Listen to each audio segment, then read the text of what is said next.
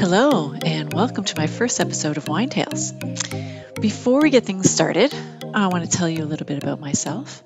My name is KJ Ivany. I'm an author and a wife, a mother, a blogger, a writer, an islander, former runner, and most importantly, a wine drinker.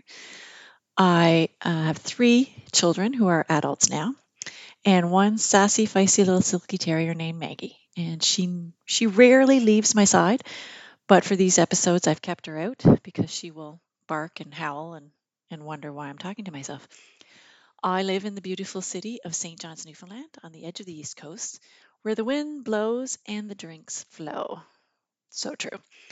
For those mainlanders, I have a bit of a Newfoundland accent, and when I remember, I will try to tame it down or try to substitute a more appropriate word. But I think you'll get the gist without me having to do that, so I think it's fine. As a reminder, this podcast tends to swerve on the bit of the trashy side. So, for you moms out there, if you have small children, I recommend they not be in the same room. They should be off somewhere with Peppa Pig or with another, activity that's more suitable for their age. Um, as mentioned, I am a self-published author.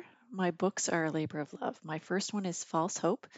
It's set in the 1980s. It's the first of a trilogy, and it's a romantic suspense. So it's a really lovely little. It's not too long. It's a great book. Um, I'm in the throes of writing the second sequel to it. It's called False Witness, and I'm hoping to have that done by December of this year. My second book, Kevin, Murder Beneath the Pines, is a mystery / psychological thriller, and it takes place in Maine, and it deals with a beast and a murder and a cool detective named Ian Glenn.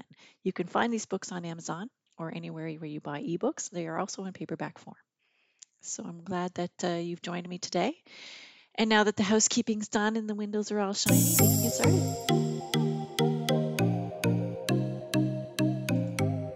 So, episode 1, welcome. Our first thing is first. At the top of every episode, I'm going to be giving wine consumption updates. These are little updates and blurbs about important stuff like how much wine has been consumed over the week or month or, maybe a couple of days. Depends on what's happening in my world. So I'm going to give a little name of the wine and a little review. No worries. If you're not a wine connoisseur, I'm not really a connoisseur either, but I know what I like. And as long as it's red and it's in a bottle, I'm pretty good to go. If you're more of a white wine gal or Prosecco or the expensive wine stuff, that's all good too. We gals got to have something to numb our realities. And let's face it, we deserve a break.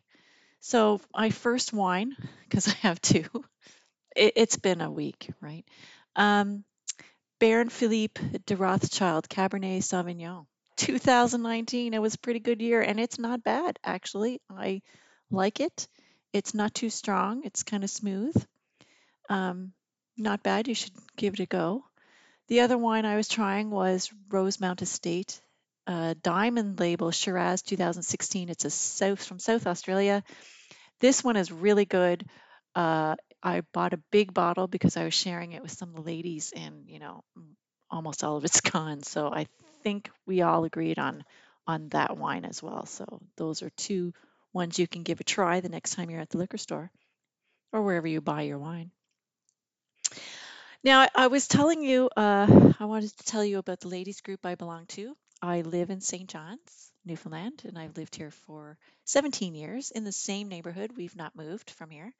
There's 10 families that we kind of hang around together and who've also lived in the same neighborhood. And between us, we have 28 kids. Yeah, 28 kids, all of us, between us. That's why we ladies drink. Do you know how many juice boxes that is between 28 kids? Scraped knees, runny noses, broken nose, broken bones, mysterious rashes, questioning parenting techniques, and the ultimate spotlight tournaments. We have seen all of that stuff. And since 2006, we, as a group of ladies, have been getting together every second Sunday to drink. And it's every second Sunday night, and there's a reason for that. Originally, it was because we started watching the show Desperate Housewives. Remember that show? Oh my God, that was such an interesting show. I'm not going to say it was great, but we watched it for the simple fact that we got into the characters and we thought they were hilarious. Bree, we actually have one of our ladies in the group. We call her Bree because she's got a little OCD happening, and she's sweet, sweet, sweet, but she likes things clean and done a certain way. Only I think Bree in the Desperate Housewives show was a murderer, was she not? She was really wicked. Anyway, our Bree is not wicked.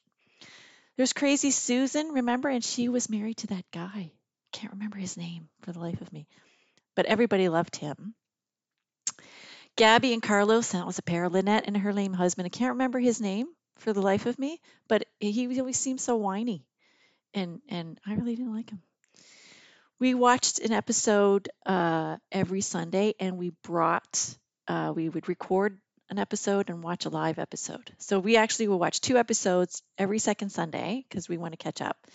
And that was back in the day when we had to take a CD. So we record the episode on a CD, and whoever's turn it was would take the CD to the other person's house because we would trade hosting details.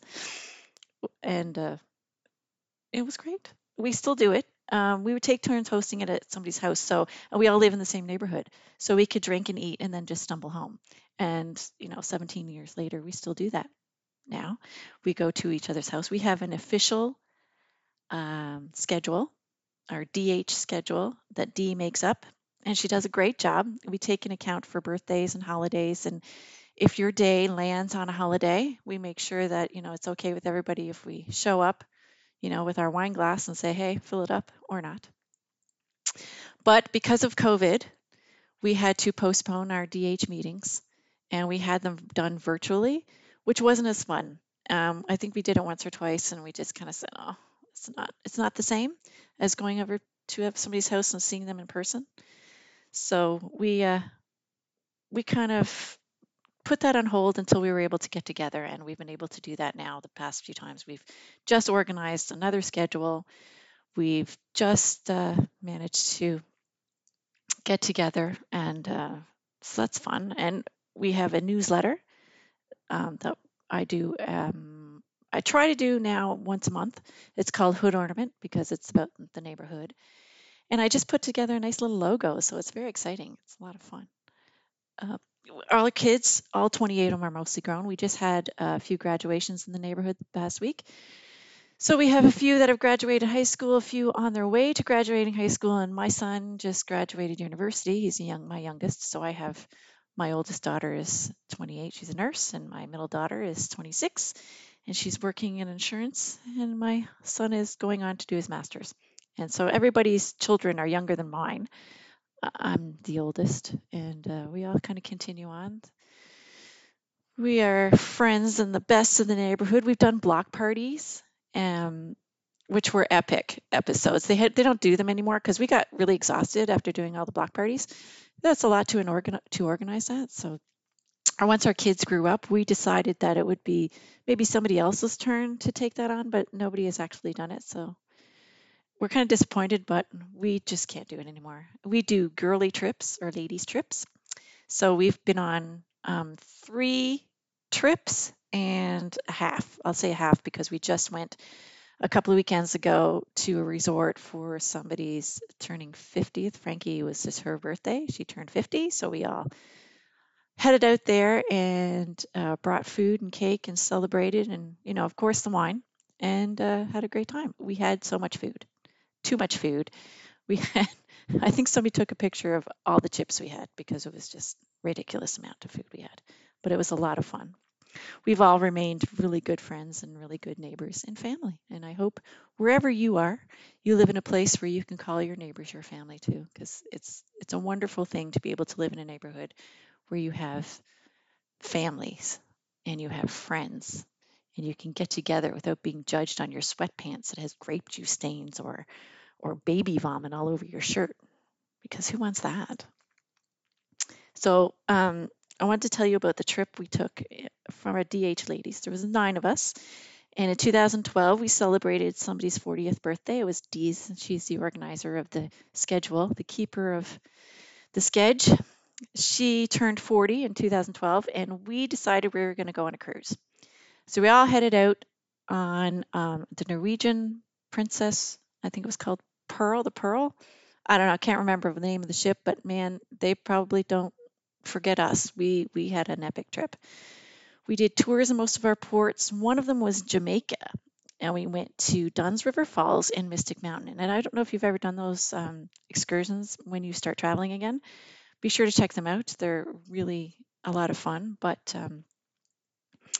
some ports we just sat on our asses and on the beach and drank, which is an important thing to do. But the excursion to Mystic Mountain was one that I won't forget. I went on a ski lift, and I'm not, great on heights, but it was it wasn't the ski lift that sent me over the edge. It was a kiddie ride that I did before that at Disney. And I don't know if you've ever been to Disney. It was called Soarin', and I had a panic attack on Soarin'. Y- I, I don't know if it's possible how you have a panic attack on a kiddie ride, but I managed to do that. So I'll have to, in order to tell you about Jamaica, I have to tell you about Disney. So I'm going to go back to Disney in 2009. Bestie's family, she has her husband and her two kids, and my family decided we're going to go to Disney. We had never been to Disney. We had never taken our kids there before. So we thought, wow, that would be an awesome experience. It'll be great. Let's go. So we rented a house in Orlando, bought the Disney tickets, decided, yes, let's go. All our kids were really small then. The youngest was 3. So we said, this will be a hoot. Let's go. So we search for sun and fun as much as possible because we live in Newfoundland. And when the sun shines here, you always get gale force winds with it. It's never you get sun and no wind. It's if the sun comes, the wind comes with it. So it's a chore to have a really nice calm day. So when we have the opportunity to go south or go to Florida or go somewhere where it's warm, we actually we absolutely take that chance and take that opportunity. COVID put a kibosh on that, but I'm hoping that will end soon. Um, so Soren, we decided we're going to go. It was really hot that day. We decided, hey, let's go inside for some air conditioning. It looks like a nice little simple ride. The kids will love it. Yes, the kids will love it. Let's go. So we decided we'll walk in. We took our seats. So if you've never been to Soren, Soren is an indoor ride. You sit like it's like a theater based ride. So you're sitting in a seat. We sat in the front because there were so many of us. So we took up 2 rows in the front. Yes, let's put Carla at the front. So eh, you're sitting in this theater seat. It moves and it rises above the floor. And what it is they show you this big movie. So it looks like a curved screen in front of you, and the whole theater goes pitch black. They raise the seat up off the ground about 6 feet, and they show you this movie, and it's like it's supposed to give you the feeling that you're flying above in the lovely air, that you are showing you scenes of golf courses and orange groves, and you're soaring above that, and you're feeling all of this take place. You feel the breeze in your face. You feel the spray of the ocean as you glide over the air. Oh my God, it's something else. And then you fly over the golf course, and you can hear the ball being hit by the golfers as you fly over. And yeah, and that's when I thought I was going to fall to my fucking death. I'm going to die. Whose idea was this? This is the worst idea ever. I started to cry. I started to cling to the seat. I thought everybody was going to fall. We're going to die. This is terrible. I looked over at one point, and there's like everybody is in their seat and there's children around me, and I'm looking at the 3-year-old thinking she was going to fall out of her seat and die. This is terrible. How would you ever subject a 3-year-old to this ride? This is awful. So my daughter is sitting directly beside me, and she looked at me and goes, and she sees I'm crying. I'm like almost hyperventilating. I'm white knuckling on the seat. This fucking ride's still going with wind blowing in my hair, and all I want is for it to stop and let me off. And my daughter looks at me and goes, Mom, close your eyes. I was like, oh yeah, that's a great idea. Like there's no rational thought in my brain whatsoever because your panic just takes over and you can't think. So closing my eyes was a great idea. Or I couldn't close my eyes because the seat was still freaking moving. I couldn't do that. There's wind blowing in my face. I'm getting water sprayed at me. Uh, People are dying here. I can't close my eyes. So finally the ride comes to an end. I I get lowered onto the ground, my measly little 6 feet. Once my feet hit the cement, I think my brain came back into my head, and I thought, "Oh, I'm okay." And I look around, and my family is fine. You know, the 3-year-old looking at me like I'm totally lost my shit. Like, what is wrong with this lady? Everybody in the theater must have thought I was just gone. And I was totally hysterical. It was the worst ride of my life, and I was only 6 fucking feet over the ground. It was ridiculous. So Bessie continues to mock me at every opportunity of whenever I'm in the air and I have dangly feet and I can't handle it. So fast forward to Jamaica and our ladies trip, and we go to Jamaica. So we get on the bus off the cruise, and we go for our excursion, and we get on the little tour bus, and we're riding all really excited. Oh yay, we get to go to Mystic Mountain. Yay, yay. So at no time did anybody in our 9-person party ever think that you have to get up the mountain somehow. There is a mechanism of going from the ground to the top of the mountain, and you know what that mechanism is. It's a fucking ski lift. So we get to the base of the mountain, and we're all standing around, and then it just dawned on everybody at the same time, and they all looked at me and went, "Oh, we have to get her up there, and the only way to do that is on that rickety ski lift that I think is like made in the 1930s. It's held on by one rope and a board that's strung there for you to sit your ass on, and then this little iron bar that goes across it serves no purpose whatsoever. I mean, come on, you're going to fall, people." So we get to the bottom, and everybody's kind of looking around. Nobody had thought about this before. So I'm thinking, oh shit, how am I going to do this? So luckily, 2 people decide they're going to sit beside me, Dee and Tammy, and they sit on either side of me as kind of my buffer zone. So I get in on the ski lift. I'm in the middle between the two, and I'm white knuckling it on the bar. It's not even left the ground yet, and I'm holding on for dear life, and I'm making them hold on. I'm saying, now everybody hang on, because you're all going to die if you don't. So we go up, and it starts to ascend, and I can't close my eyes any more tighter than they are. They're just shut so tight. My hands are gripping the bar, and I'm feeling like I'm going to slip, because that's my big thing. I think I'm going to slip out of the seat. There's no seat belt. There's no harness. There's nothing keeping you from falling out of that seat or jumping out of the seat or just sliding. There's nothing but this stupid bar that serves absolutely no purpose whatsoever. So I'm white knuckling it all the way up, and I'm looking over, and I have my eyes shut tight, and then Dee is trying to be nice and calm and saying, "Oh, Carla, look at the water. It's so pretty." Fuck the water. I don't want to look at the pretty water. I don't want any of that. I want to get up to wherever we're going so that I can have fun, because this is not fun. So we get midway up the mountain, and I hear this man's voice out of nowhere saying, "Hey, ladies, are you having fun?" And I almost shit my pants. I thought, what the hell is this guy standing up in the middle of a forest in a tree on a little wooden stick yelling at us for? And of course, everybody else thinks it's hilarious. So they all think it's fun and go, woohoo. And they start, woohoo.